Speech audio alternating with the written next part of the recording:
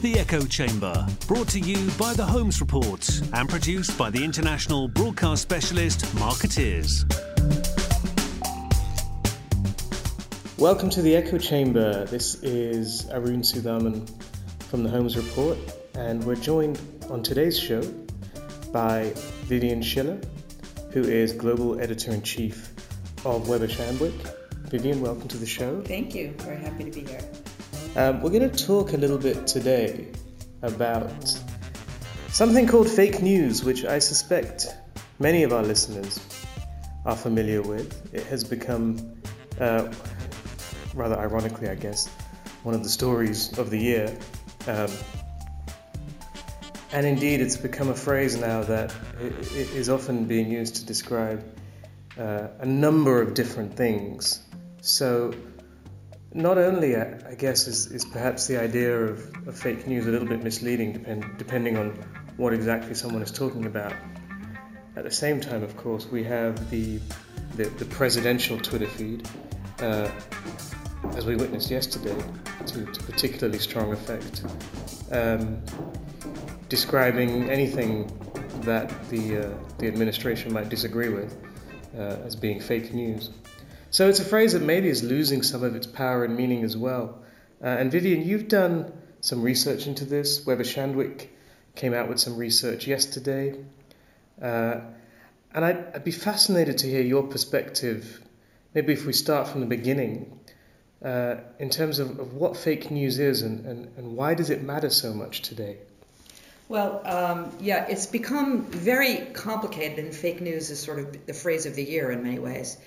The irony is that phenomenon of fake news is not new. It's been around for hundreds, by some accounts, thousands of years. People have used misinformation or completely fabricated stories, however they're told, for various purposes. But it's taken on new dominance this year, especially in the last year or so, largely due to its impact and influence based on the spread via technology. And it's really interesting. You're absolutely right. The term fake news is now used in so many different ways it's rendered meaningless.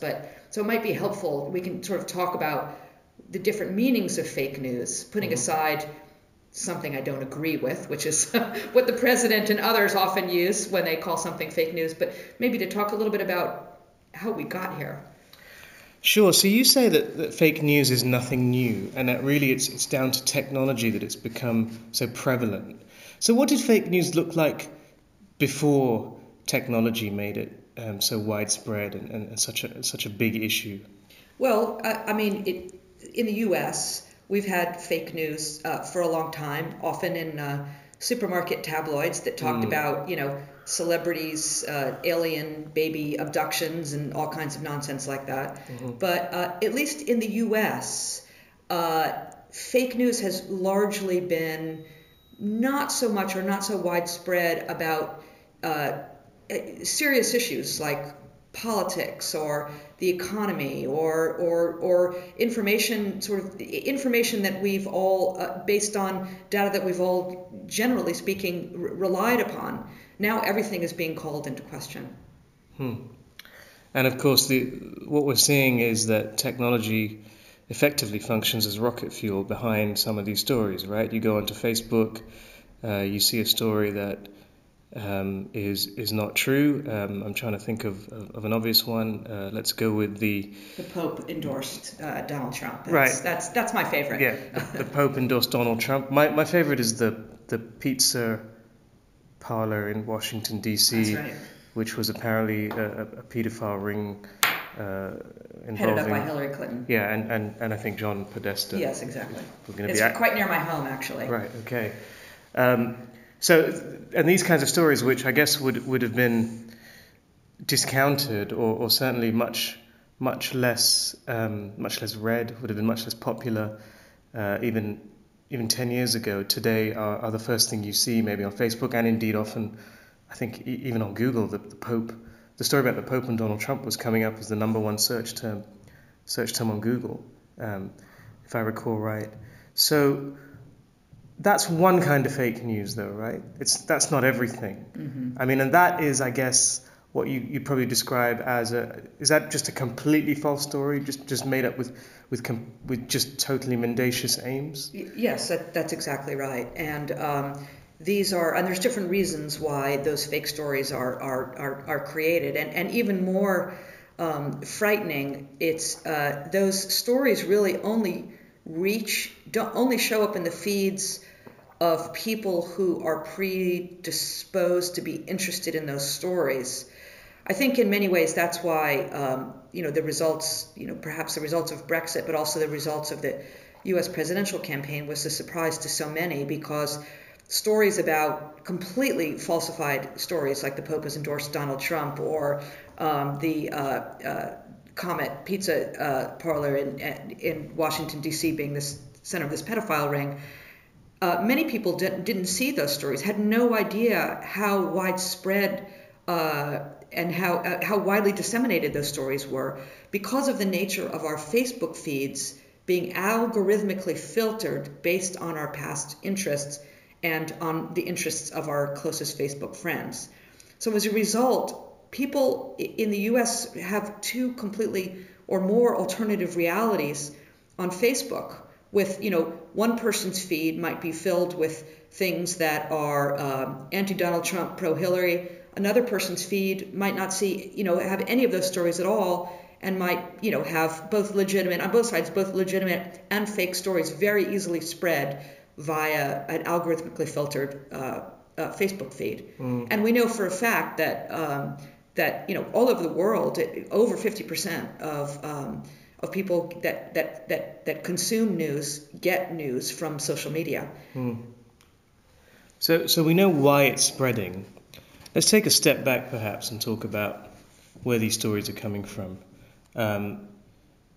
I think there's a popular image, or maybe it's not that popular, but certainly there's an image of teenagers in Macedonia setting up websites full of scurrilous and false stories, and making tons of money from programmatic advertising, which opens up a whole other question about yes, it does. about advertising, and we've seen some of that playing out in the UK this week with YouTube. But leaving that aside, is that really all there is to it? Are we just talking? No. There's different motivations. Let's talk about the Macedonian teenagers for a minute, because it was the subject of excellent reporting by Ben Silverman at BuzzFeed, and who's done really extraordinary investigative work on the fake news issue. He's very, very, very, very reliable reporter, and he did indeed write about teenagers in Macedonia. There's others who are not teenagers and outside Macedonia.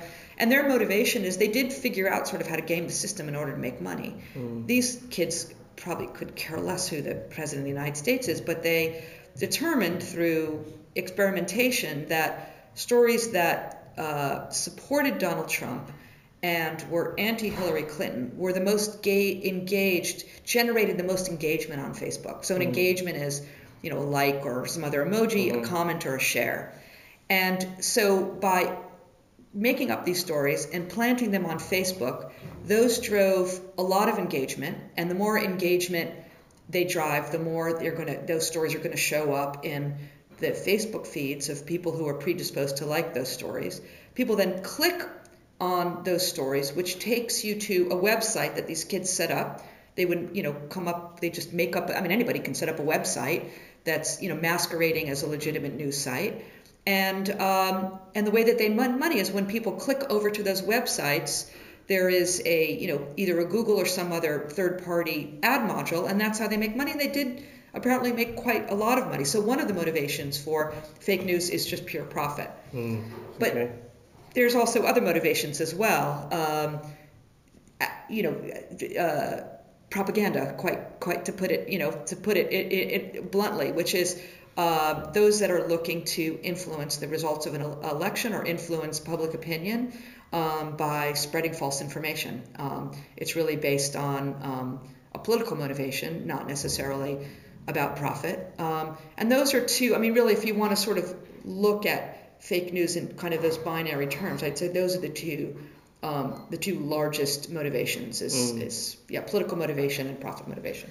So give us maybe one or two examples of fake news that's driven by this kind of propaganda type of narrative. Right. Well, I mean, that question sort of brings up another issue, which is if you look at forms of fake news, there is sort of pure just stuff that is completely made up out of thin air. Mm-hmm. Again, the Pope endorsing Trump is just completely invented. It's based on absolutely no evidence whatsoever.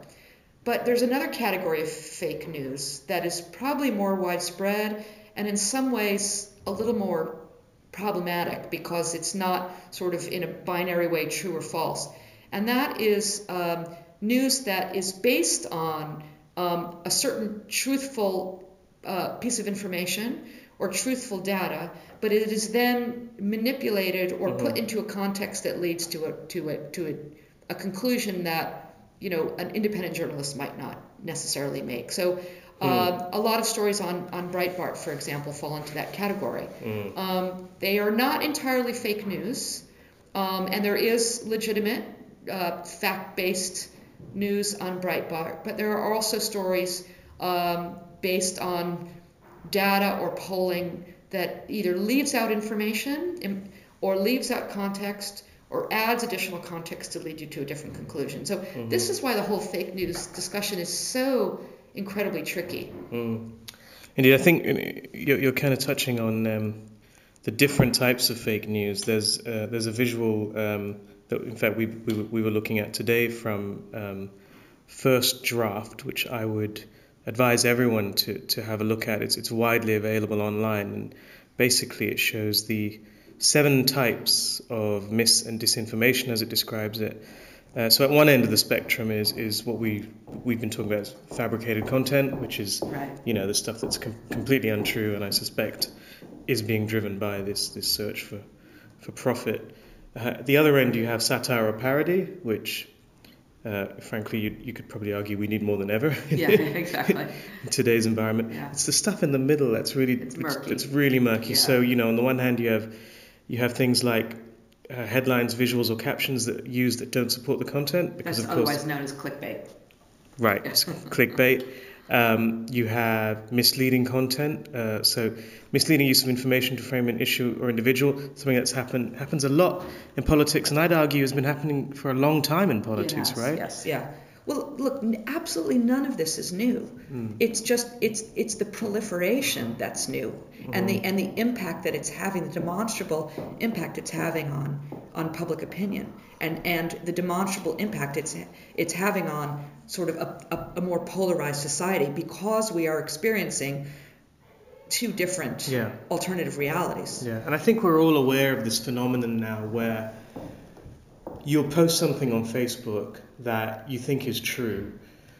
All of your friends will agree, they'll weigh in and talk about how terrible there is. And then someone who you maybe don't know that well, or you thought you knew well, will say, I actually don't believe this is true. This is completely fake. Yeah. And you're right. It's a reminder that there are alternative realities. Well, there's also a phenomenon known as confirmation bias, which afflicts most people. We're all human, which is you have a preconceived notion, or you have a desire for a reality that may or may not exist, and when you see some document or a news story or a video that fits what you want to be true, you're more inclined to believe it and be less skeptical about the information. It's a real problem on the left and the right.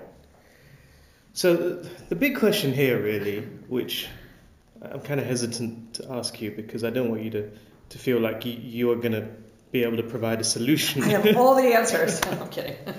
But the big question here really is how do we address it? Because obviously one of the big issues here is that people, you and me, everyone, are conditioned in various ways to believe things of different types.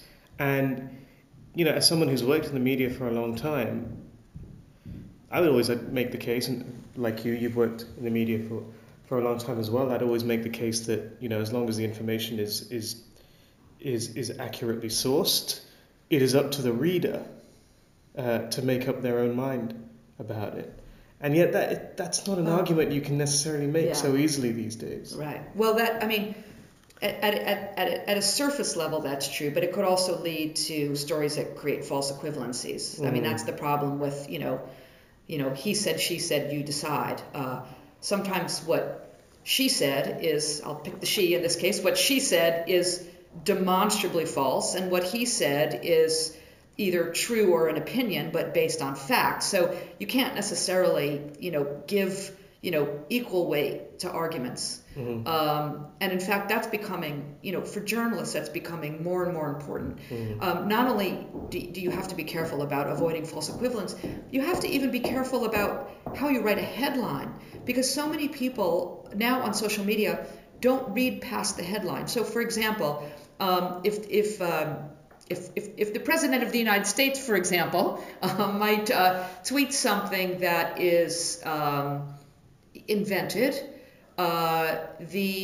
one news source, and we see this over and over again, one news source might say President Donald Trump declares that the sky is pink. I'm just making that up as an example. Well, it might happen to because he did say it. He's the President of the United States. What he says comes with some authority. Mm-hmm. But a lot of news organizations now feel pressured to say President Donald Trump falsely asserts that the sky is pink, for example. That sort of pressure to put the information or to fact check the information right in the headline for those that might not click beyond it. There is growing pressure there. I see. Sure. Is it fair to expect people to be able to tell what's true and what's fake? Well, yes. I actually hold my fellow man, generally speaking, in high esteem, and I would expect people to. It's aspirational. Let's just put it that way. It's going to have to be at this rate. Yeah. So, and I think, we have to give people some credit in terms of not being completely ignorant. So, having said that, I think it's. I think that, again, just what we were talking about, for example, with headlines, it's important, I think, for news organizations to help to make things very clear very quickly in the story, as opposed to what you were not necessarily you were suggesting is how some news organizations approach. Well, here's what this person said, here's what that person said, you make up your mind. I think journalists have a responsibility to parse information and sort of make some statements about its veracity. But I also think, and this is certainly not a short-term solution, it's a more longer-term solution. I think societies have a responsibility to introduce or to reintroduce critical thinking and skills and what we used to call in the United States civics into education. Which is not to say that schools should be telling kids, read this news source, not that news source, but rather when you see a story, no matter where it is, here are the things you need to look for. What's the sourcing?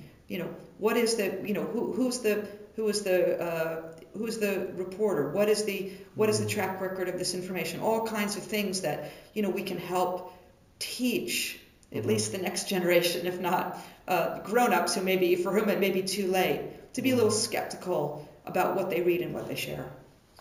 Sure. I mean, it's a tough one, isn't it? Because so much of the kind of great journalism, and indeed, the examples of people questioning power, exposing misdeeds, comes about almost from a willingness to disbelieve the kind of conventional establishment narrative. This is something that's true, this is something that isn't. Well, there's that confirmation bias again. Right, yeah. Exactly. But two other issues here that are interesting, I guess. The first, of course, is regulation of the media. Do you feel that the kind of stories we're seeing now, and I'm not obviously working in the media, I'm not someone that says this lightly, but do you feel that the stories we're seeing supports the case that perhaps self-regulation is not enough when it comes to expecting media sources to deliver news and information that is verifiable?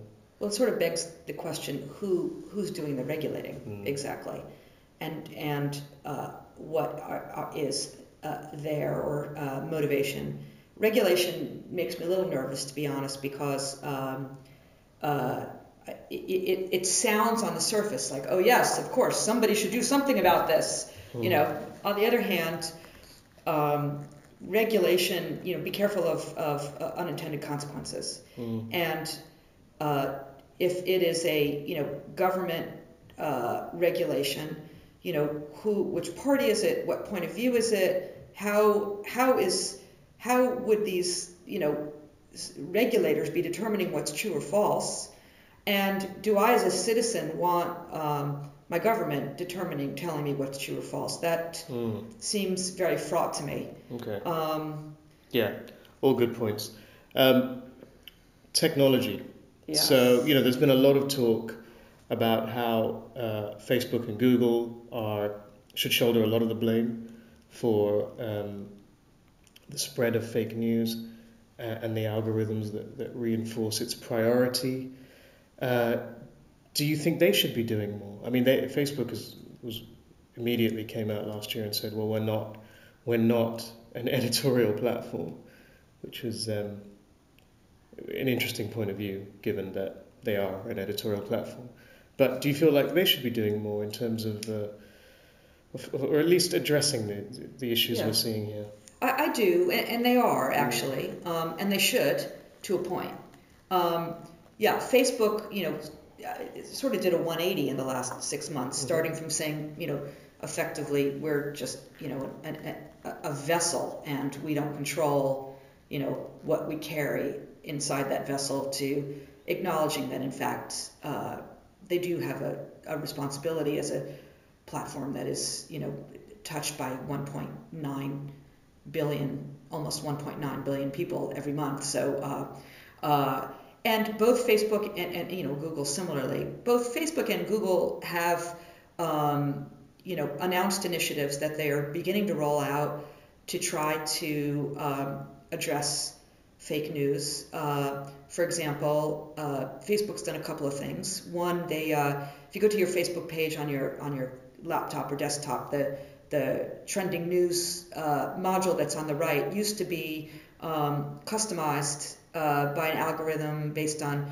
geolocation and other factors. Now it is, or they're planning to. I don't know if they've rolled this out everywhere. That it's everyone seeing the same story, to try to at least bring some kind of collective awareness of story. So they've done that. They've also introduced initiatives to flag stories that third-party news organizations can demonstrate are false. Now, they don't take the stories out, but they'll put a flag on the story. If you try to share that story, you'll get a pop-up effectively that says this story's been called into question.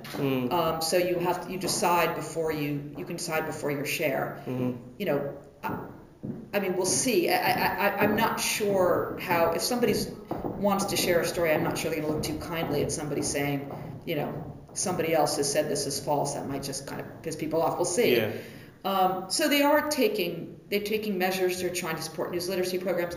Google similarly is trying to address the issue. Of course, they are a large advertising platform for many through Google AdSense and these modules. We talked about this earlier. So they're trying to blacklist sites that propagate false news, so that these Macedonian kids that would cut off the income stream to them, so reduce the motivation. They're trying to do some things around the autocomplete on Google search bars, things like that. Right. So I believe they're taking it seriously.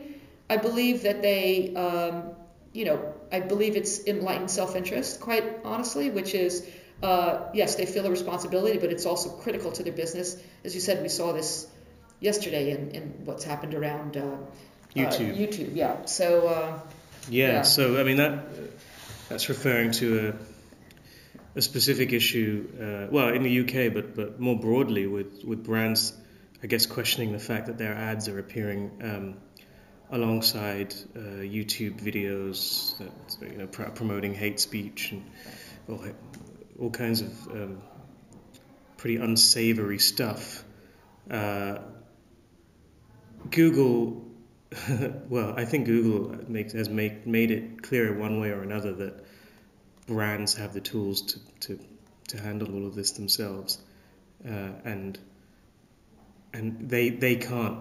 I mean, one of the arguments Google has always made is that they just cannot literally police the 400 hours of content that's uploaded onto YouTube, constantly, and that brands have tools and so on to police it more effectively. But in terms of the fake news issue, do you see awareness amongst brands as well? Because presumably their programmatic spend could take them into those channels, not only on YouTube, but some of these other websites as well.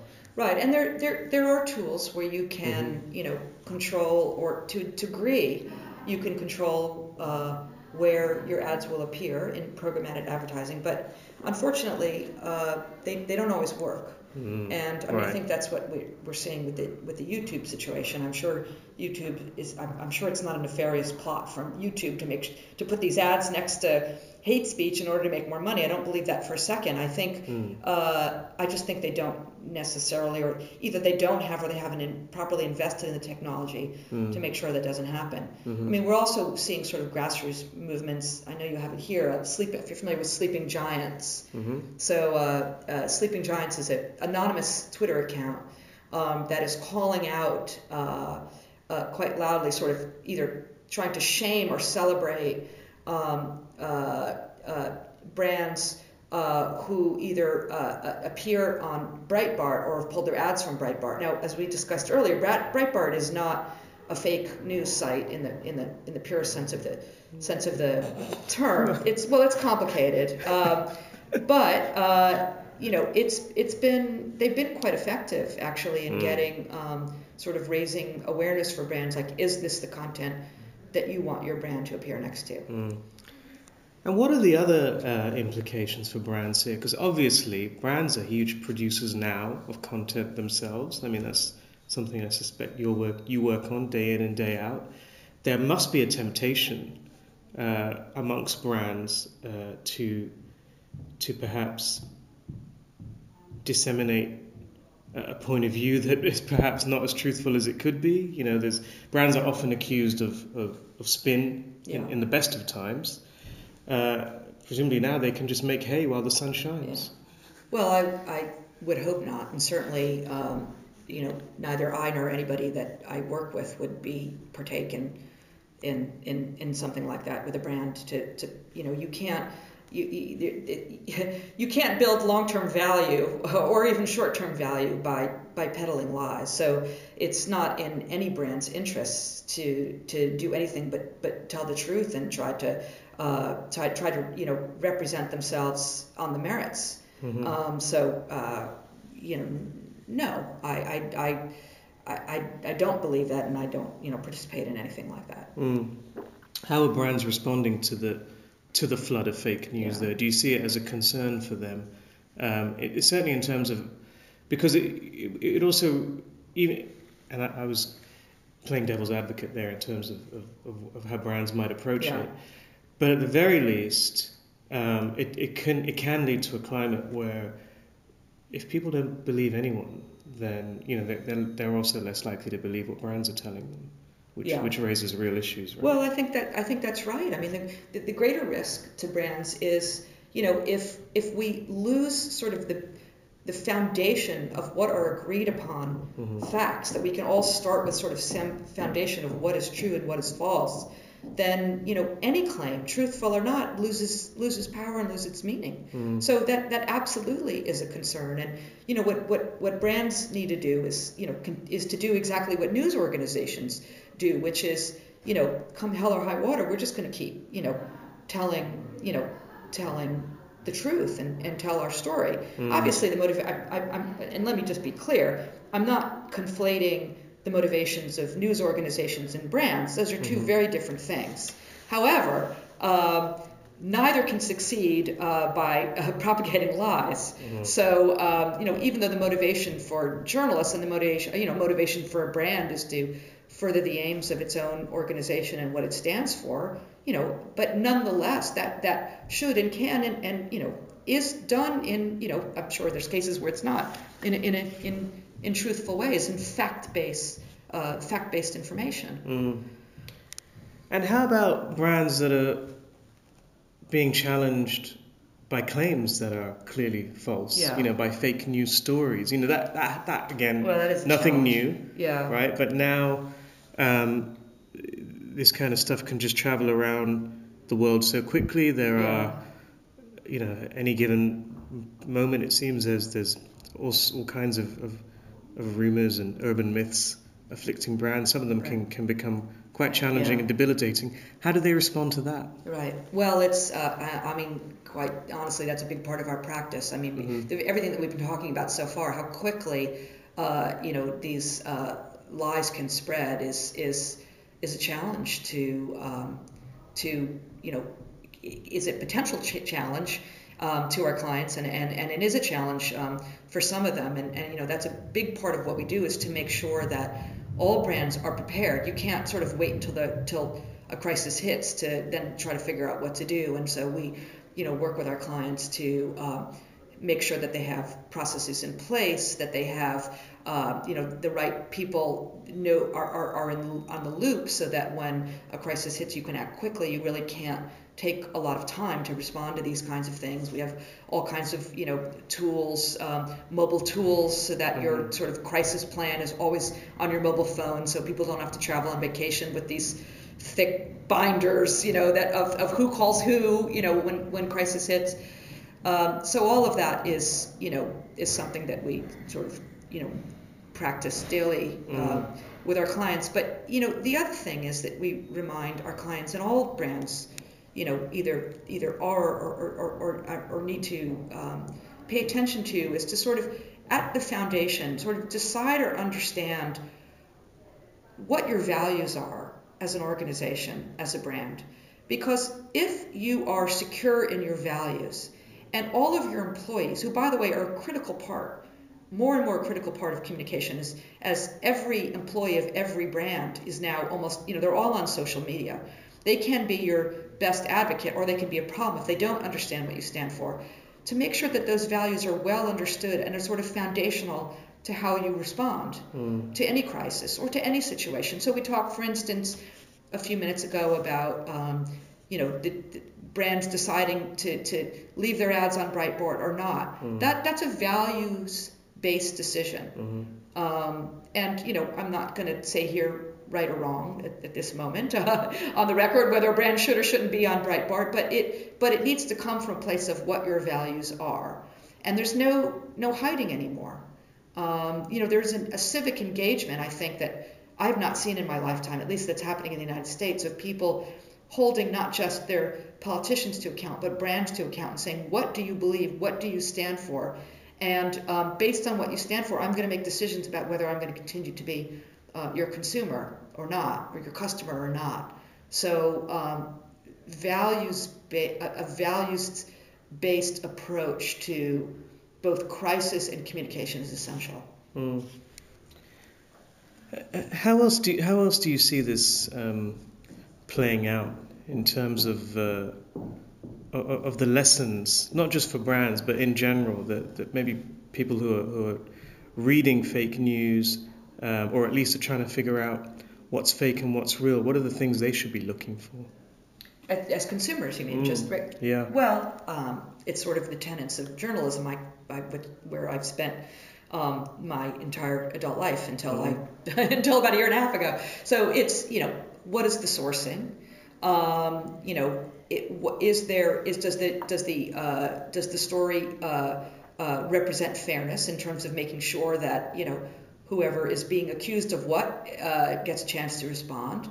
What is the reputation of the news organization? If it's a news organization you're not familiar with, has it been around for more than a few days? For instance, in the case of the Pope endorsing Trump, that was from a so-called news organization called the Denver Guardian, which doesn't exist, and it set up a website about 3 days prior to publishing the story. Are others reporting it? Which is not to say that a pack mentality around lies can't sometimes exist, but it's just another signal. And particularly, again, coming back to the notion of confirmation bias, if a story seems too good to be true, If a story is what you hoped to believe, not that it isn't true. That doesn't mean it isn't true, but it just, you should pause before you share and just make sure that you look for all those signs and understand, and make sure that the sourcing and the news organization is makes it reliable to you. Great advice. Thank you very much, Vivienne. I'm sure our millions of listeners will really enjoy today's podcast. That was my attempt at fake news right there. So, hello to the millions. Thank you very much. Thank you to all our listeners, as always. I think I'm pretty sure you'll have found this a very illuminating discussion on fake news. Do have a look both at Weber Shandwick's research into fake news, which is on their website, and at the First Draft News methodology for breaking down the different types of fake news. And be vigilant about all the fake news out there. You can get in touch with us as usual on our various channels, our website, our social media feeds. Please do rate and review us on iTunes, and we'll be back with our next Echo Chamber next week. Thank you very much.